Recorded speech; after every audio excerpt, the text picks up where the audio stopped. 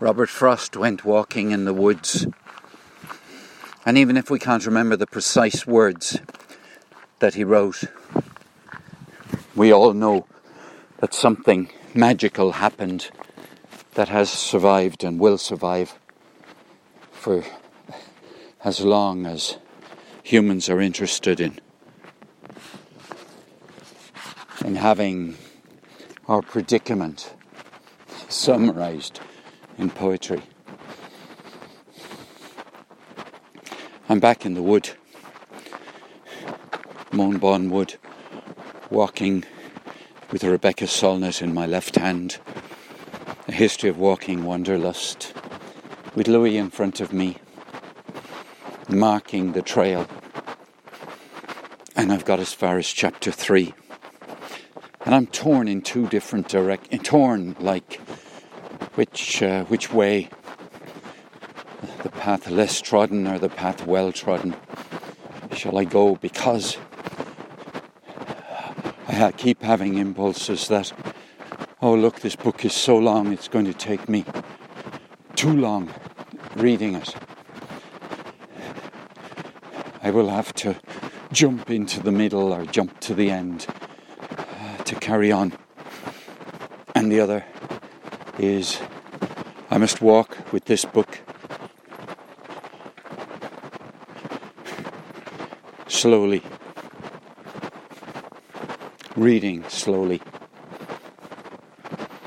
This is not a time for speed reading in my kitchen where I open the book and I read rapidly without any words of my own. No, we've now reached the chapter that's headed Rising and Falling, the theorist of bipedalism. Bipedalism, not a word I've heard before.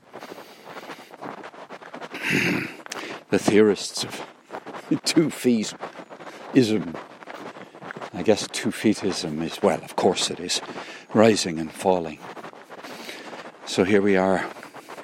It was a place as blank as a sheet of paper. There are people in front, pushing a pushchair. We'll go the way they're not going. Okay, Louis, you stay by me. The dog has paused, walking by my side, looking carefully ahead. I see one pushchair. I see a woman pushing it. I see a woman chatting beside her. I see 1, 2, 3, 4 children, ranging from about 10, 11. One of them has a hurley and a ball. Looks like a tennis ball. Tapping it on the... And I come to the fork. This is not a place as blank as a sheet of paper. Come on, Louis, we go this way. We'll keep away from them. Okay, let me get back here. Because I want the solitude on the trail. And I want the company of trees. It was a place as blank as a sheet of paper. It was the place I had always been looking for. Our train and car windows in my imagination. And on my walks through more complicated terrain, flat expanses would call to me, promising walking as I could walk. Promising walking as I imagined it. And now I had arrived at the pure plain of a dry lake bed where I could walk uninterrupted and utterly free. There are more people. Here, Louis, we go this way.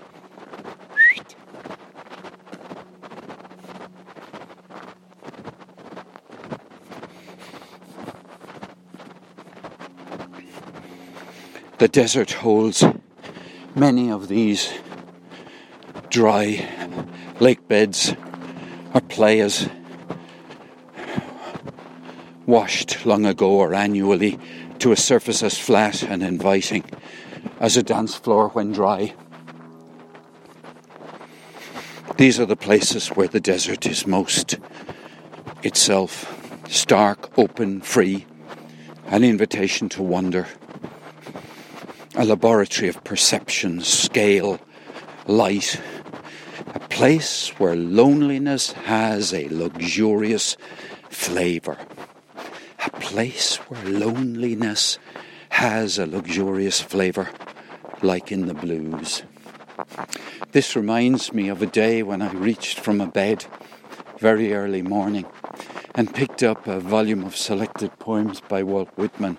And in the introduction I came across a phrase I've never forgotten, and which may be the most memorable phrase I've ever read. The wilderness of unopened life. And for some reason I think that phrase was written by D.H. Lawrence, but it may not have been writing about Walt Whitman.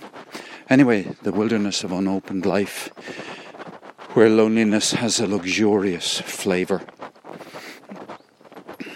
This one, near Joshua Tree National Park in southeastern California's Mojave Desert, was occasionally a lake bed, but mostly a pure plain of cracked dust in which nothing grew.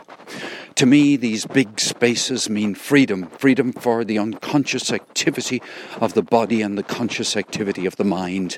Places where walking hits a steady beat that seems to be the pulse of time itself. Pat, my companion on this walk across the lake bed, prefers rock climbing, in which every move is an isolated act that absorbs the whole of his attention and seldom rises to a rhythm. It's a difference of style that cuts deep in our lives.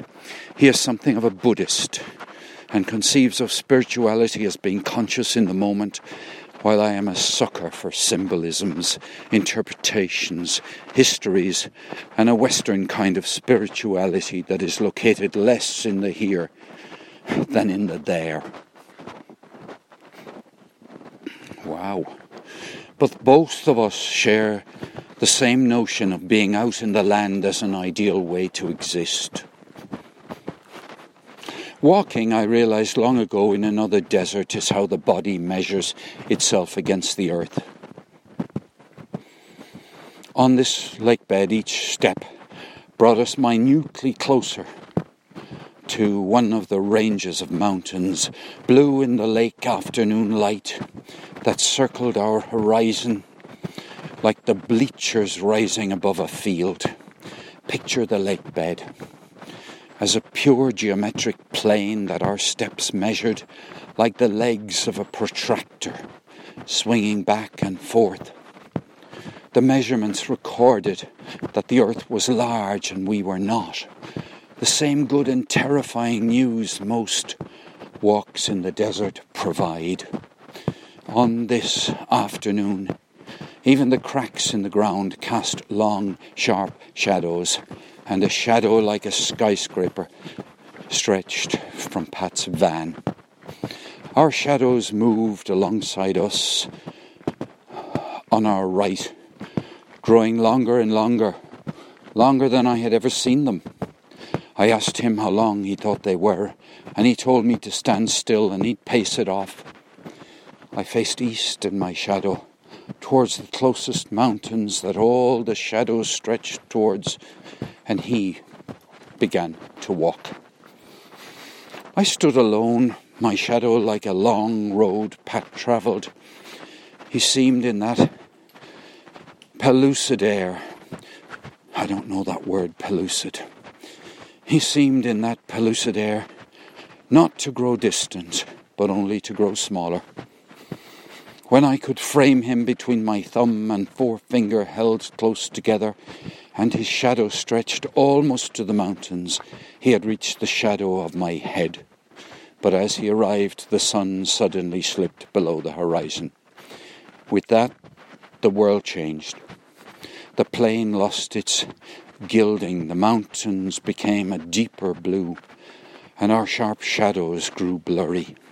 I called for him to stop in the now vague shadow of my head, and when I had myself covered the distance between us, he told me he'd gone 100 paces, 250 or 300 feet.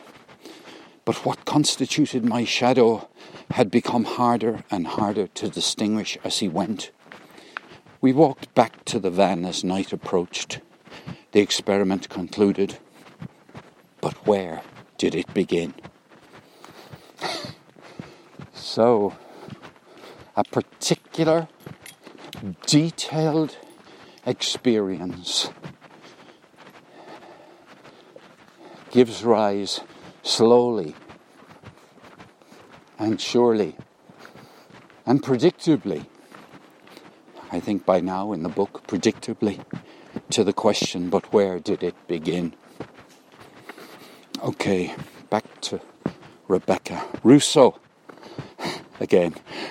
Rousseau thought that humanity's true nature could be found in its origins, and that to understand those origins was to understand who we were and who we should be.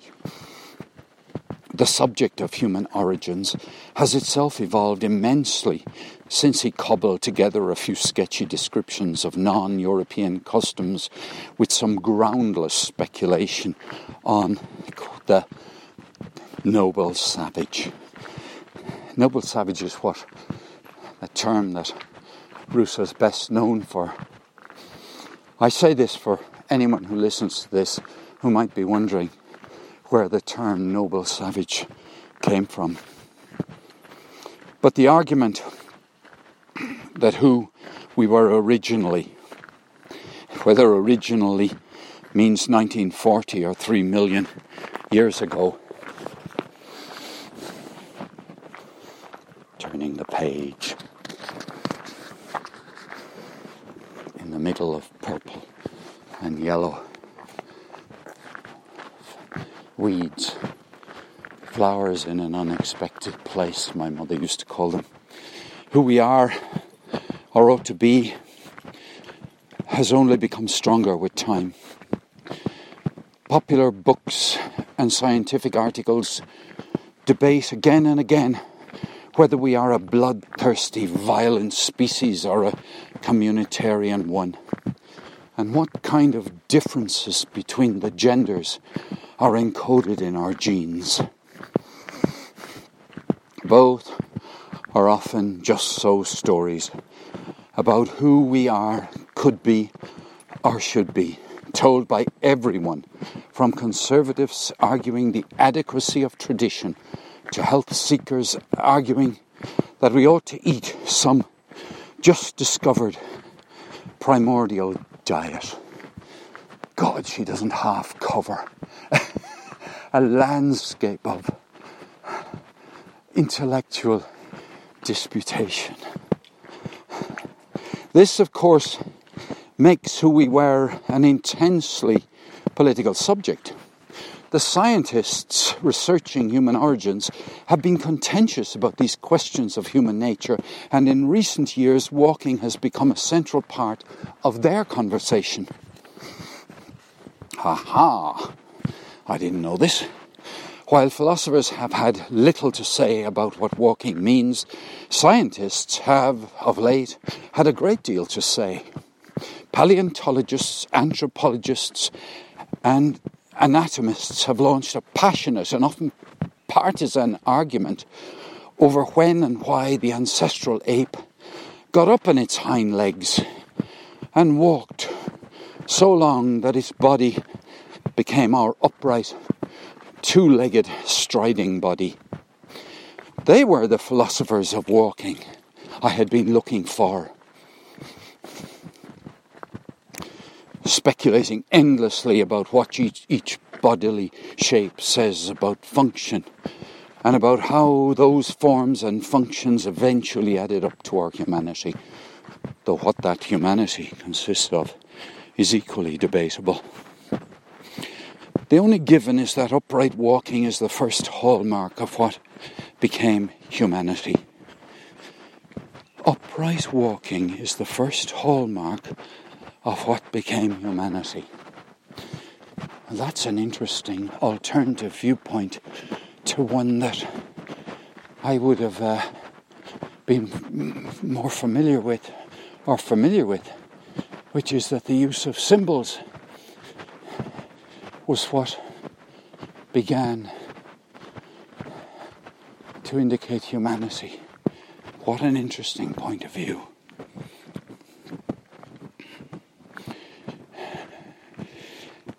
Where was I?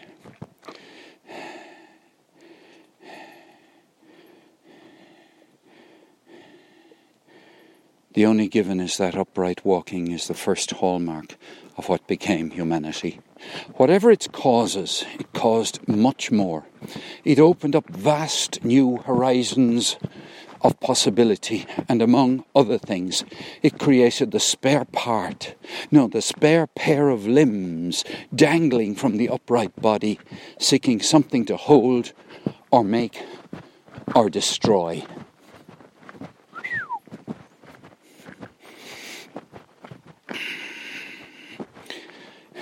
The arms freed to evolve into ever more sophisticated manipulators of the material world. Some scholars see two-legged walking as the mechanism that set our brains expanding. Others as the structure that enabled our sexuality.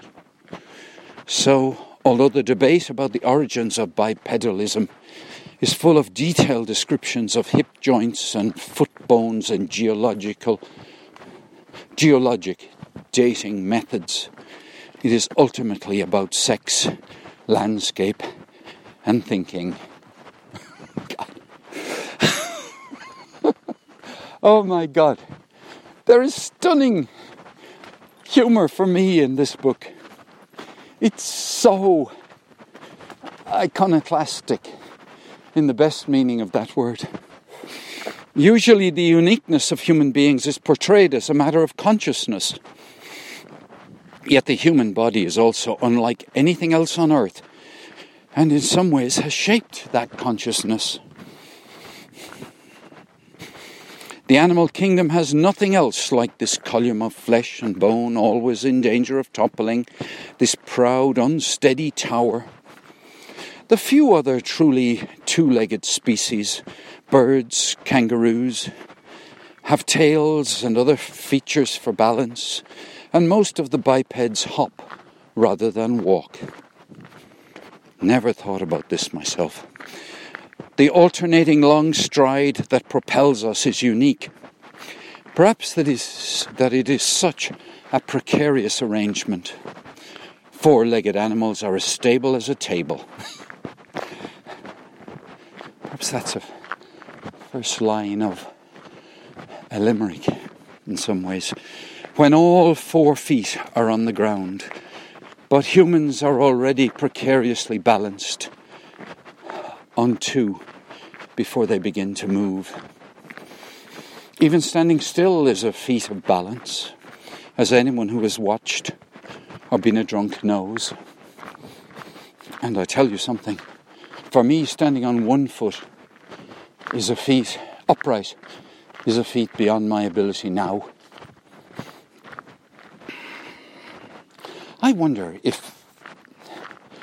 how many people I know would be able to stand upright on 1 foot for as long as 3 or 4 minutes. I would be lucky to do it for 45 seconds. I must try it again. Perhaps I'll try it here.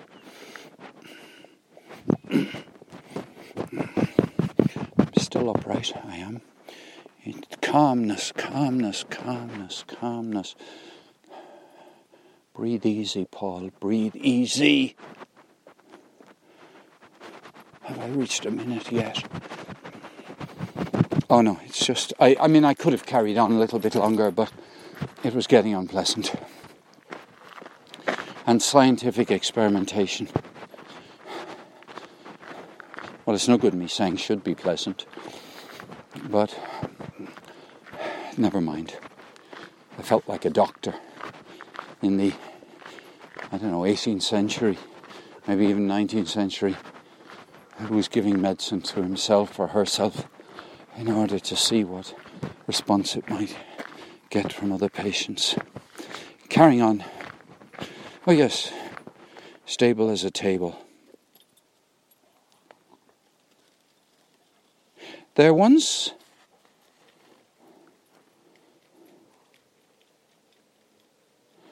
There once was a beggar. No. There once was a husband. There once was a wife called Mabel, whose legs were steady as a table.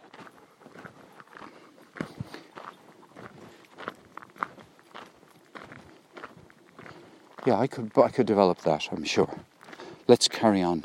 Rebecca Solnit. Reading the accounts of human walking, it is easy to begin to think of the fall, capital F, to think of the fall in terms of the falls, the innumerable spills, possibly for a suddenly upright creature that must balance all its shifting weight on a single foot as it moves. John Napier, in an essay on the ancient origins of walking, wrote, "Human walking is a unique activity during which the body, step by step, teeters on the edge of catastrophe. Man's bipedal mode of walking seems potentially catastrophic because only the rhythmic forward movement of one leg and then the other keeps him from falling flat on his face." Thank you, John. This is easiest to see in small children for whom the many aspects that will later unite seamlessly into walking are still distinct and awkward. They learn to walk by flirting with falling. They lean forward with their body and then rush to keep their legs under that body. Their plump, bowed legs often seem to be lagging behind or catching up, and they often tumble into frustration before they master the art.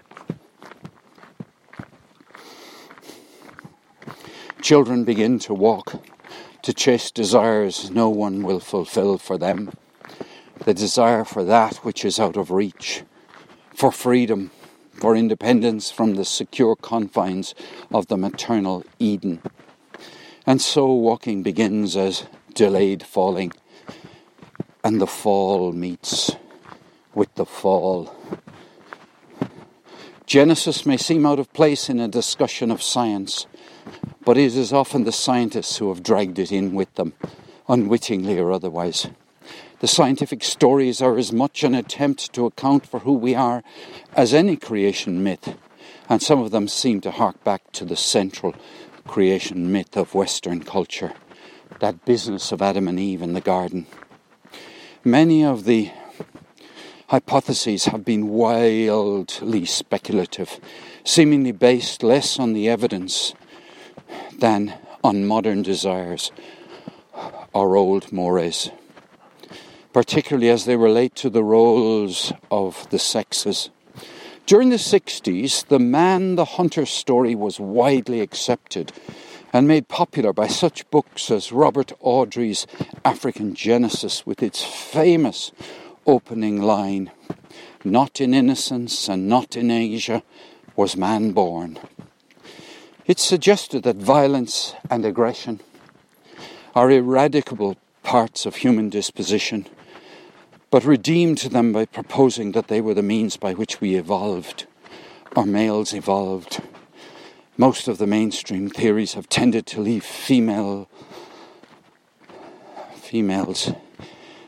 doing little but passing along the genes of their evolving mates. Early challengers of the man-the-hunter scenario, writes the feminist anthropologist Adrienne Zielman,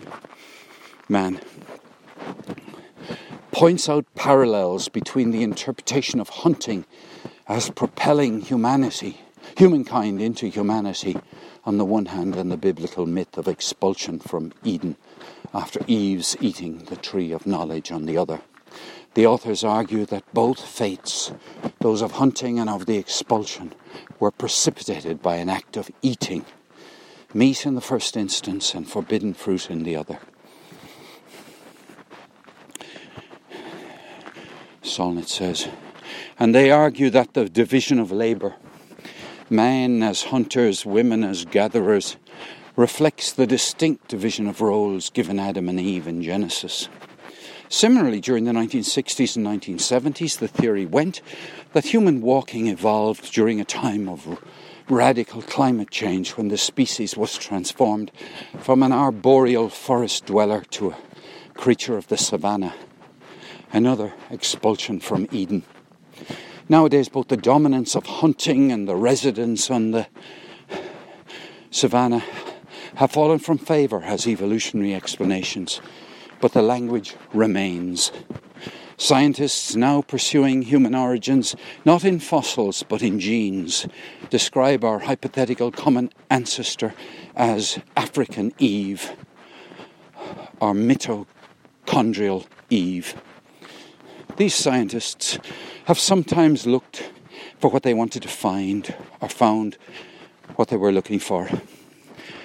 The Piltdown Man hoax was believed from 1908 to its denouement in 1950 because British scientists were eager to believe the evidence of a large-brained creature with an animal jaw.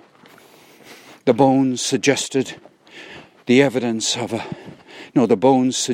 our intelligence was of great age and gratified them by showing up in England. Much was made of clever Piltdown Man as an Englishman.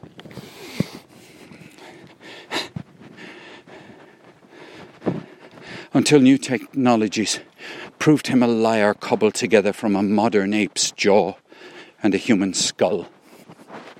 When Raymond Dart found a child's skull in South Africa in 1924, that unlike Piltdown Man turned out to be genuine, it was widely discredited as a human ancestor by the British masters so pleased by Piltdown. It was discredited because the scientists of the era preferred not to come from Africa, and because the skull of the toying child, as it was called, had a small cranium but evidently walked upright, suggesting that our intelligence had come late rather than early in our evolution. At the base of the skull is an opening called the foramen magnum, through which the spinal cord connects to the brain. The foramen magnum of the Taung, T-A-U-N-G, child was in the centre of the skull, as it is in us, rather than in the back, as it is in apes.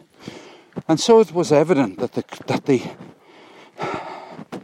this creature had walked upright, its head poised atop the spine rather than hanging down from it. Like most of the skulls of the Australopithecine hominids who would evolve into humans, this one looks to the modern eye like a house with odd proportions. The porch of the brow, jutting jaw, is enormous. The attic where the modern brain rises is non-existent. Most modern evolutionists propose that our human characteristics, walking, thinking, making, originated together. Perhaps because they found it hard or unpleasant to imagine a creature who shared only a part of our humanity. Dart's counter-hypothesis was advanced by Louis and Mary Leakey's spectacular Kenyan finds in the 1950s, 60s and 70s, and all but confirmed by Donald Johansson's celebrated discovery of the Lucy skeleton and related fossils in Ethiopia in the 1970s. Walking came first. Okay, I gotta pause. My left hand is tired really, from holding the book. And the book is no light matter to hold while I walk along in between thumb and forefinger, supported by the elbow. This wood is deciduous on one side of the trail.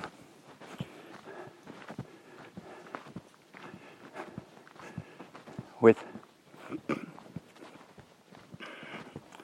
what looks like hazel tree on the right, but it isn't hazel.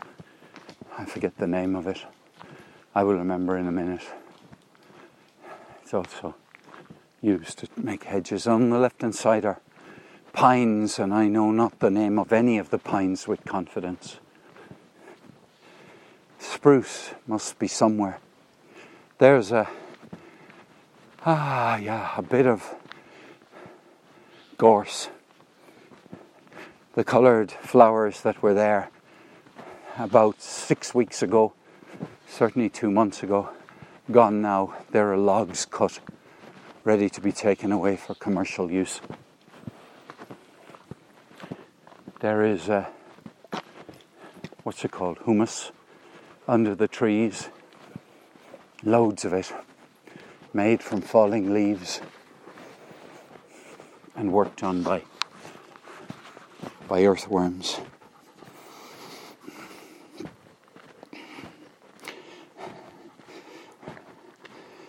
Nowadays, walking upright is considered to be the Rubicon the evolving species crossed to become hominid, distinct from all other primates and are ancestral to human beings. Now, I didn't know that. Considered by whom? How many of my friends would say that the first characteristic of being human was walking? I must try this out and see. If I was given a list of them, which included, consciousness, language,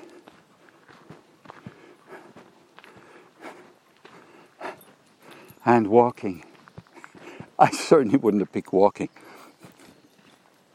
The list of what we eventually got from bipedalism is long and alluring, full of all the Gothic arches and elongations of the body. Start with the straight row of toes and high arch of the foot. Go up the long, straight walker's legs to the buttocks. Round and protuberant, thanks to the massively developed legs. Massively developed gluteus maximus of walkers. A minor muscle in apes, but the largest muscle in the human body. Then go to the flat stomach, the flexible waist, the straight spine, the low shoulders, the erect head set atop a long neck. The upright bodies. Various sections are balanced on top of each other, like the sections of a pillar, while the weight of quadrupeds' heads and torsos hang from their spines like the roadway from a suspension bridge, with a pair of pier-like legs towards either end. The great apes are knuckle walkers, creatures adapted to life towards either end.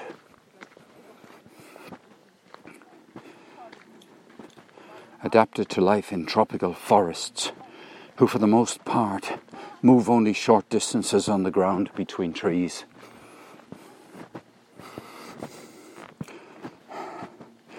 On long forelimbs that give them a kind of diagonal posture. Apes have, when compared to humans, arched backs, no waists, short necks, chests shaped like inverted funnels, protuberant abdomens, scrawny hips and bottoms, bandy legs and flat feet with opposable big toes. Wow.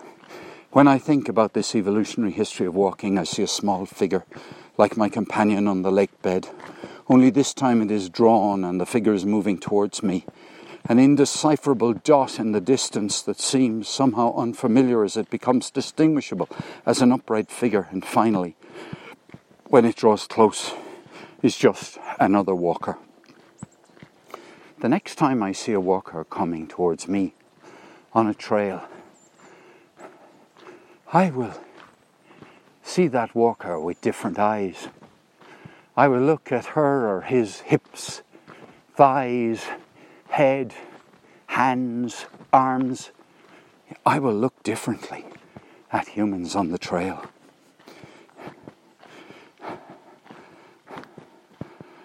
But what was that casting a long shadow in the middle distance. Lucy, as they named the small 3.2 million year old Australopithecus afarensis skeleton found in Ethiopia in 1974, presuming from various details that it was female, was ape-like in many respects.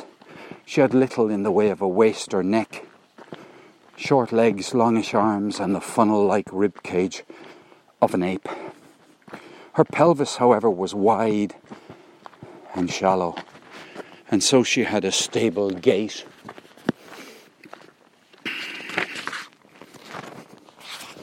G-A-I-T.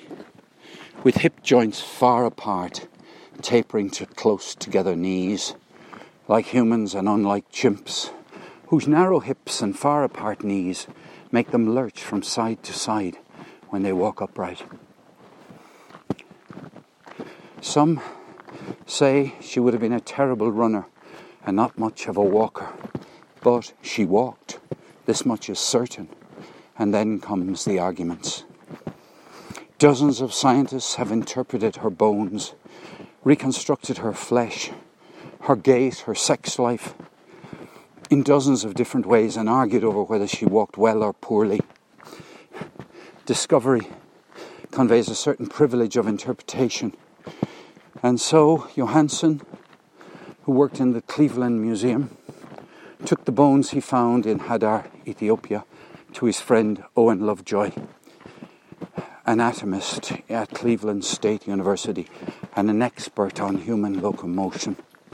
Lovejoy issued the orthodox verdict. In his book, Johansen reports that Lovejoy said of the afarensis knee joint he brought in the year before, "This is like a modern knee joint. The little midget was fully bipedal.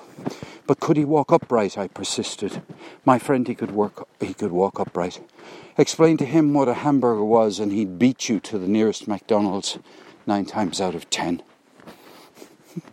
Johansen's knee joint came along as the first material support for Lovejoy's bold theory that bipedalism had begun and been perfected far earlier than anyone else had assumed.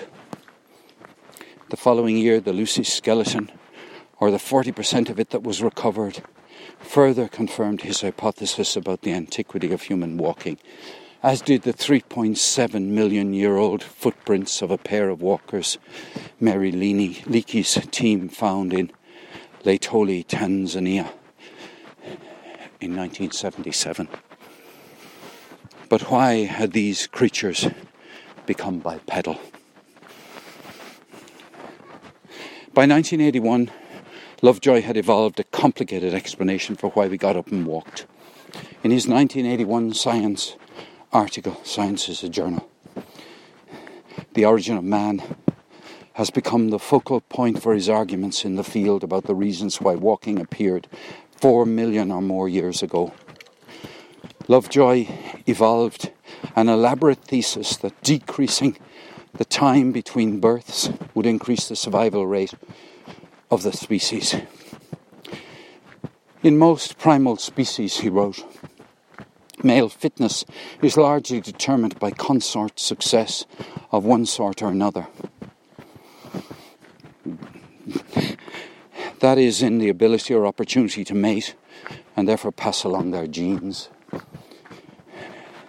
He proposed that in the Miocene era, 5 million or more years ago, the human ancestor changed his behaviour. Males, he proposed, began to bring back provisions for the females. The females thus provided for were able to bear more children as the challenge of feeding themselves and their young was lessened, and the male-headed nuclear family was born. When was this? In 1981.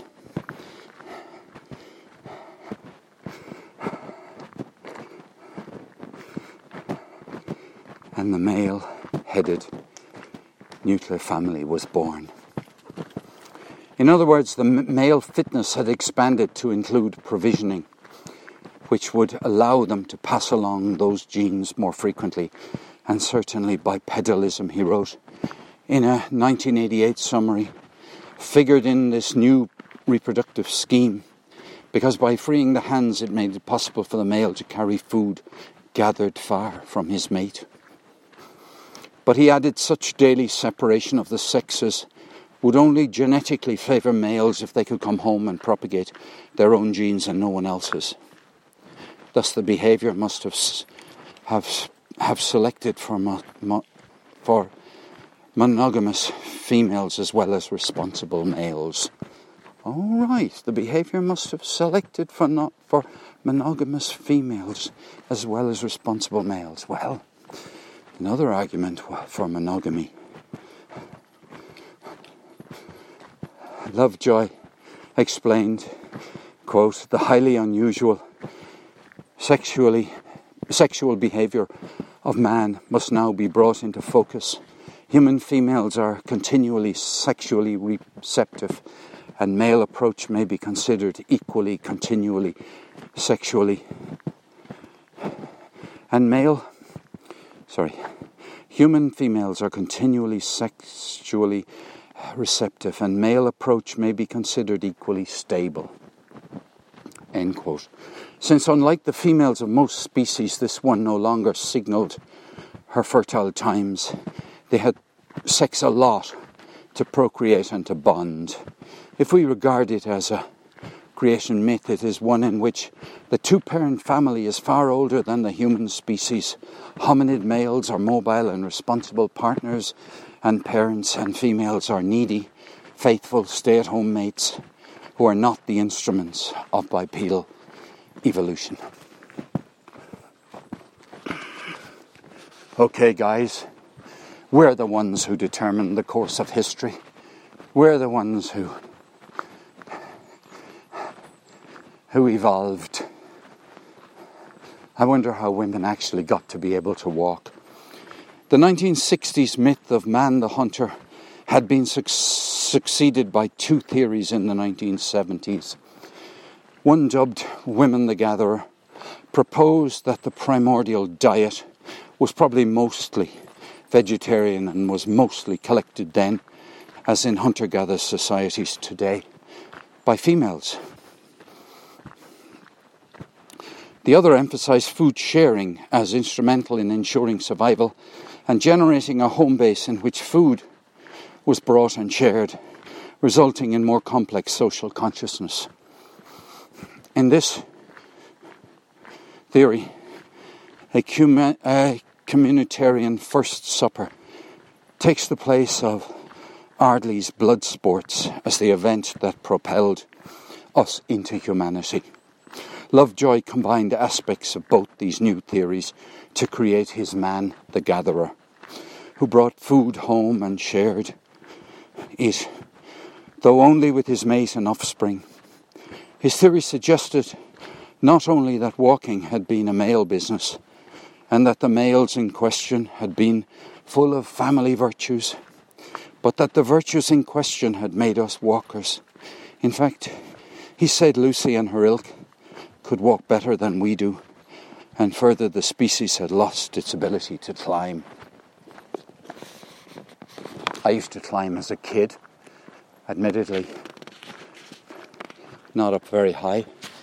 We had trees in our garden, and my youth, one of the things would be remembered was hanging upside down with my feet over a branch, as if I was a swing. I was staying with Pat in his shack just outside Joshua Tree National Park while I wrote this chapter. So she wrote outdoors. Preoccupied in trying to sort out the sea of material before me, I kept recounting theories to him about why we became bipedal, about details of anatomy and function, and he laughed incredulously at the more outlandish one. Quote, people get grants and tenure for that, he'd say. His favourite was R.D. Guthrie's 1974 proposal that when hominids became bipedal, the males used their now exposed penises as a threat display organ to intimidate opponents, and we speculated on the origins of human laughter. The following day, after he came home from gilding clients up and down rock faces all day and was lounging with a drink, I read him anthropologist Dean Falk's attack on Lovejoy. Lovejoy's term, copulatory vigilance, caught his attention, and we laughed more at the strange stuff I was immersed in. Not that his world was exactly a bastion of seriousness. While he was climbing for pleasure the day before, I had lain in the shade, idly flipping through his guidebook, and been entertained by some of the names of the climbing routes up and down the park's myriad giant boulders. Presbyterian dental floss was right next to Episcopalian toothpick, while boogers on a lampshade mocked the climb genteelly called figures in a landscape, and innumerable poodle, political and anatomical jokes described other vertical routes up the rocks. That evening, as I read bipedal theory to him, and the quail bobbed about the backyard and the setting sun pushed the shadows of the hills further and further across the valley, he swore he would get his friends, who founded and named many of the park's climbing routes, to name the next one copulatory vigilance, an obscure monument to a theory that we had lost our ability to climb, and to his opinion of the more far-flung theories of human origins. Lovejoy's theory has become famous, if only because no one can resist attacking it. A pause, a rest for a minute, an opportunity to hang my left arm down by my side and connect with its swing.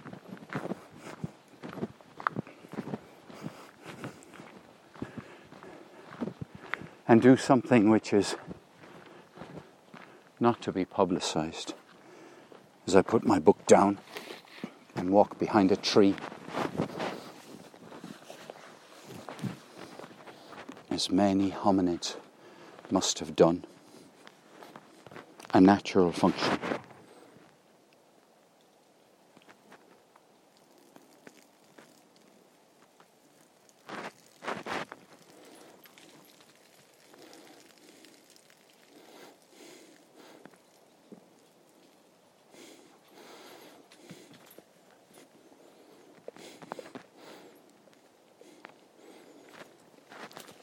The dog joins me, but the dog is marking, and I am relieving. Come, Louis, let us walk back whence we came. There are other things to be done in life than walking around a wood. Among the earlier critics were the anatomists Jack Stern and Randall Sussman at the State University of New York at Stony Brook, who I visited. Well, that should be whom I visited. Let me put the book down again and tie my shoelace.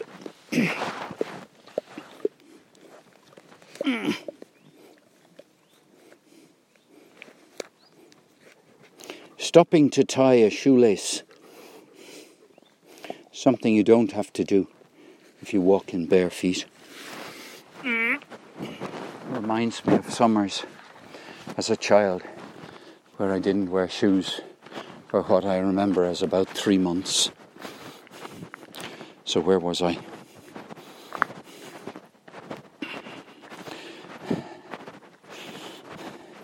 Two unathletic men with identical chipped grey moustaches.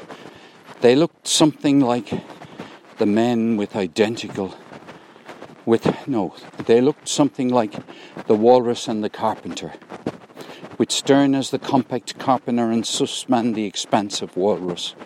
They talked to me for hours in an office full of bones and books, and periodically one or the other would grab a chimp pelvis or a cast of a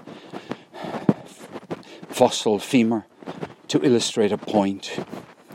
Obviously enthusiastic about their work, they often went off on conventional tangents with each other that left me far behind, and they delighted too in dishing their colleagues in this contentious field. Some of their behaviour sounds a little like me, especially when they often went off in conversational tangents with each other. They had argued that Johnson's Lucy era Australopithecines afarensis fossils were those of apprentice walkers who, based on the evidence, big arms and smallish legs, curved fingers and toes, continued climbing trees well and frequently for a long time afterwards. Another feature of the afarensis fossils they took up was gender size. If the large and small skeletons Johansen and company had found in Ethiopia were the same species, which Richard Leakey and others contest, then the sizes must represent small females and large males, which made it unlikely they practiced Lovejoy's monogamous arrangement. Living primate species, those without size differentials, such as gibbons, are monogamous. So their version of Lucy was that she was a lousy walker with big floppy feet, a pretty good climber with long strong arms, and probably part of a polygamous group in which small females spent more time in the trees than large males. Sussman said, "Back when we started this work, and I don't think it's humble to say this, the majority of the people," that's lovely, I don't think it's humble. Double negative. I do think it's humble. Wow, I must remember that. I don't think it's humble. The majority of the people in the field would say we evolved in the savannah, in the open country of the veldts of South Africa, or the savannah of East Africa. I think that's a load of crap. I think that what happened was that afarensis was living in forest and open country mosaics like you see today in places like the French Congo or along rivers where there's a lot of trees. I mean that probably went on for 1,000,000 years when you had an animal that was climbing in an apprentice biped. He added that in the old pictures creating this phase of evolution, the creatures were strolling across the grassland. Newer ones showed them in touch with much more mixed habitat, and the more recent National Geographic articles had paintings that placed these creatures in forests, with some of them in trees. That the creatures were forest dwellers and tree climbers had become, Stern said, so obvious that no one bothered to credit Stern and Sussman for pushing the idea early on.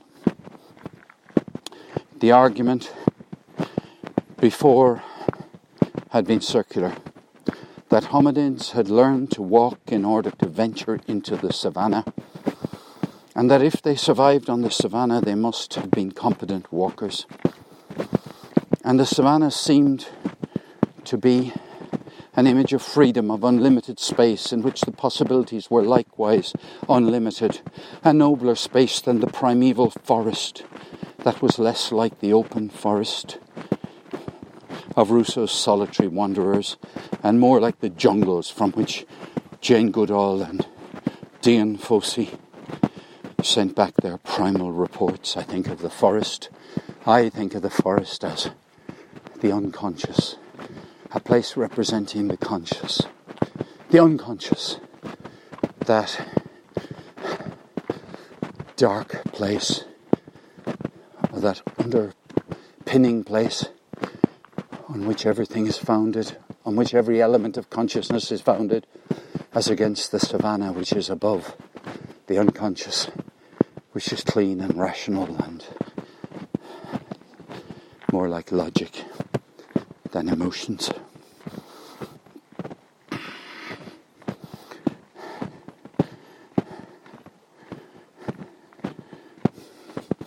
Stern said a little later on, "I worry most about the manner of their bipedal walking. I wrote a paper saying,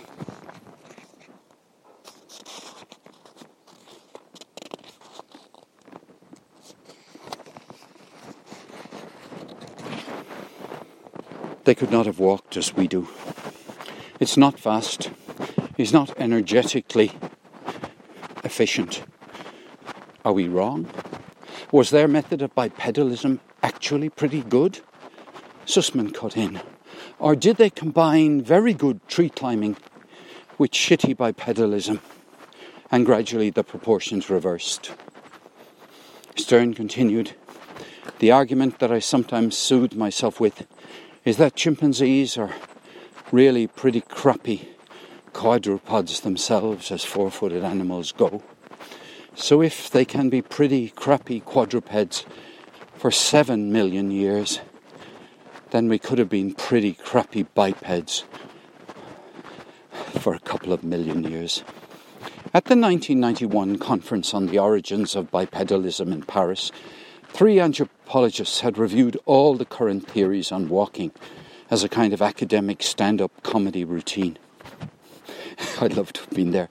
They described the Schlepp hypothesis, which explained walking as an adaptation for carrying food, babies, and various other things. The peekaboo hypothesis, which involves standing up to see over the grass of the savannah. The trench coat hypothesis, which, like Guthrie's theory that so amused Pat, connected bipedalism to penal display. Only this time to impress females rather than intimidate other males. The all-wet hypothesis,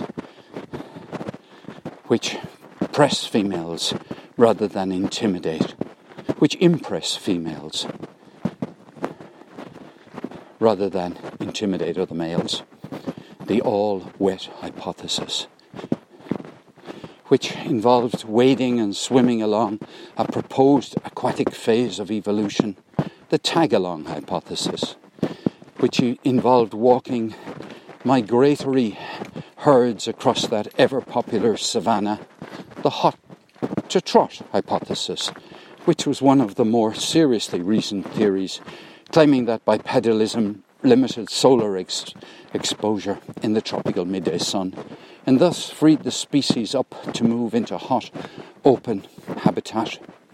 And the 2 feet are better than 4 hypothesis, which proposes that bipedalism was more energy efficient than quadrupedalism, at least for the primates who would become humans. My goodness, what did George Orwell anticipate? Did George Orwell, in some unconscious way, anticipate the theory of evolution from 4 feet to 2 feet? And did he thereby, by painting the picture, did he paint the first bipedalist as guilty of the original sin?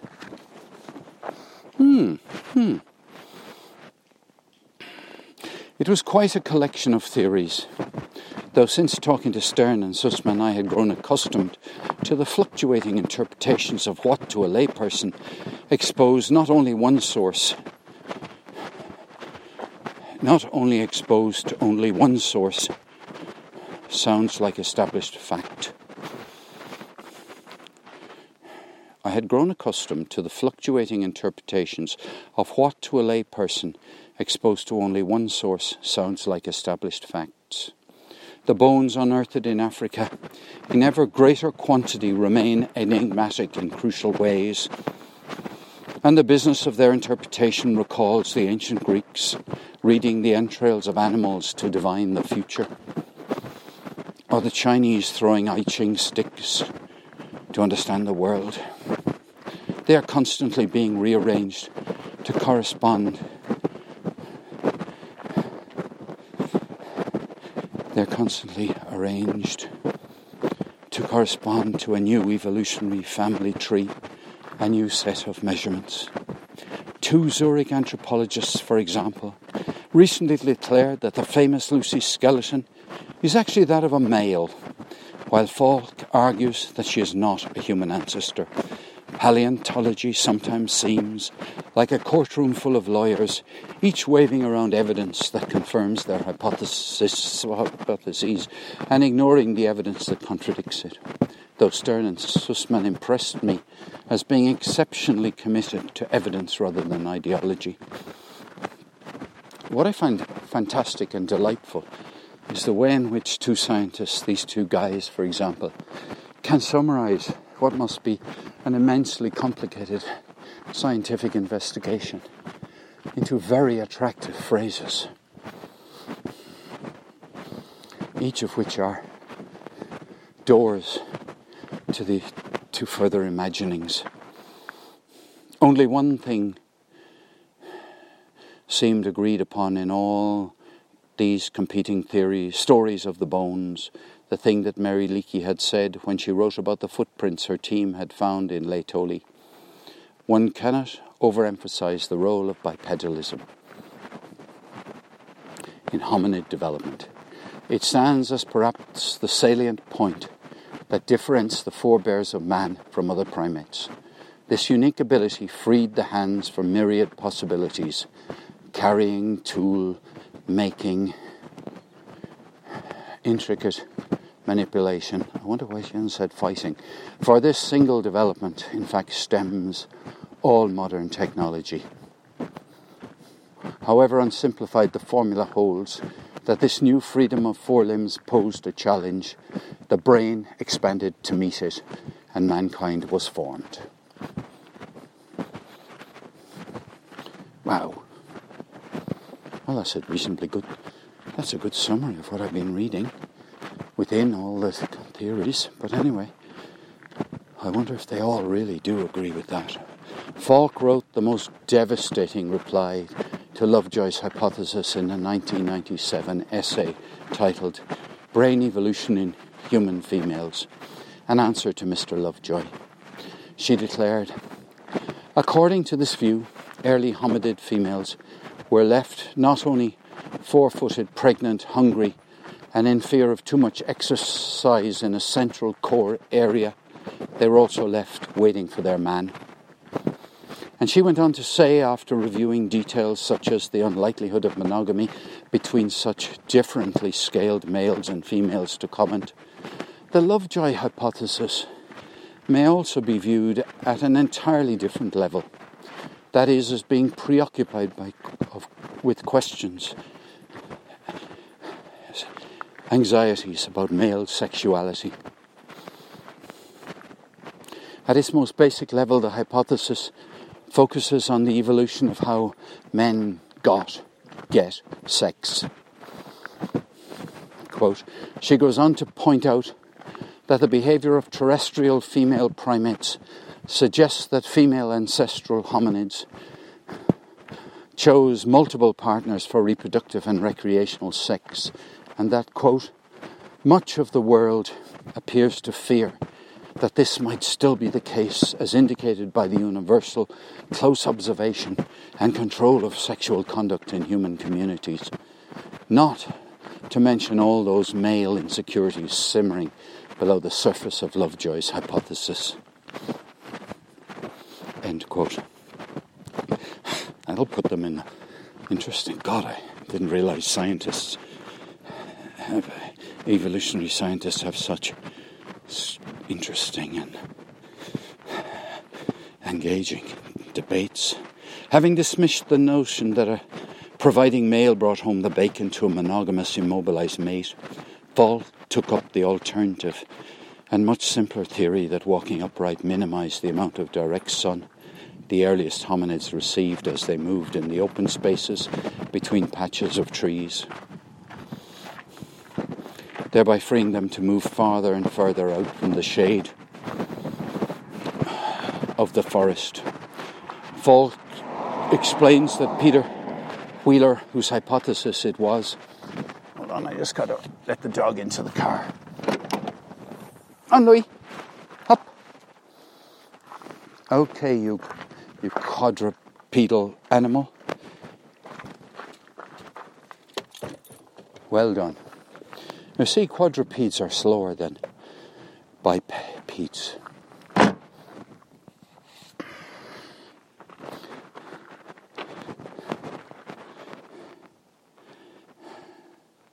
Falk took up the alternate and much simpler theory that walking upright minimised the amount of direct sun and the earliest hominids received as they moved in the open spaces between patches of trees, thereby freeing them to move further and farther out from the shade of the forest.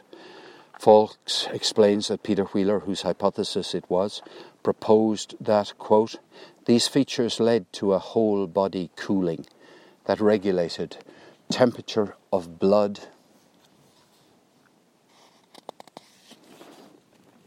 circulating to, among other regions, the brain, helped prevent heat stroke, and thereby released a physiological constraint on brain size in Homo.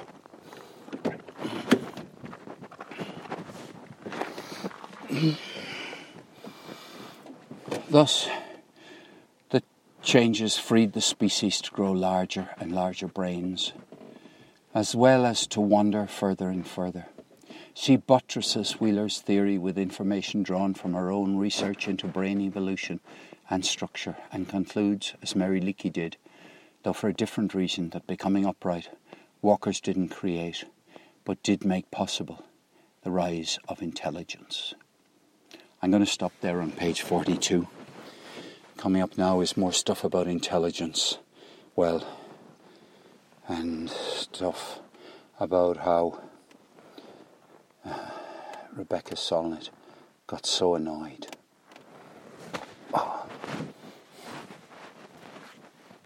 Let me take my iPhone out from under my shirt. My God, I recorded 1 hour and 7 minutes of an audio. Oh my goodness.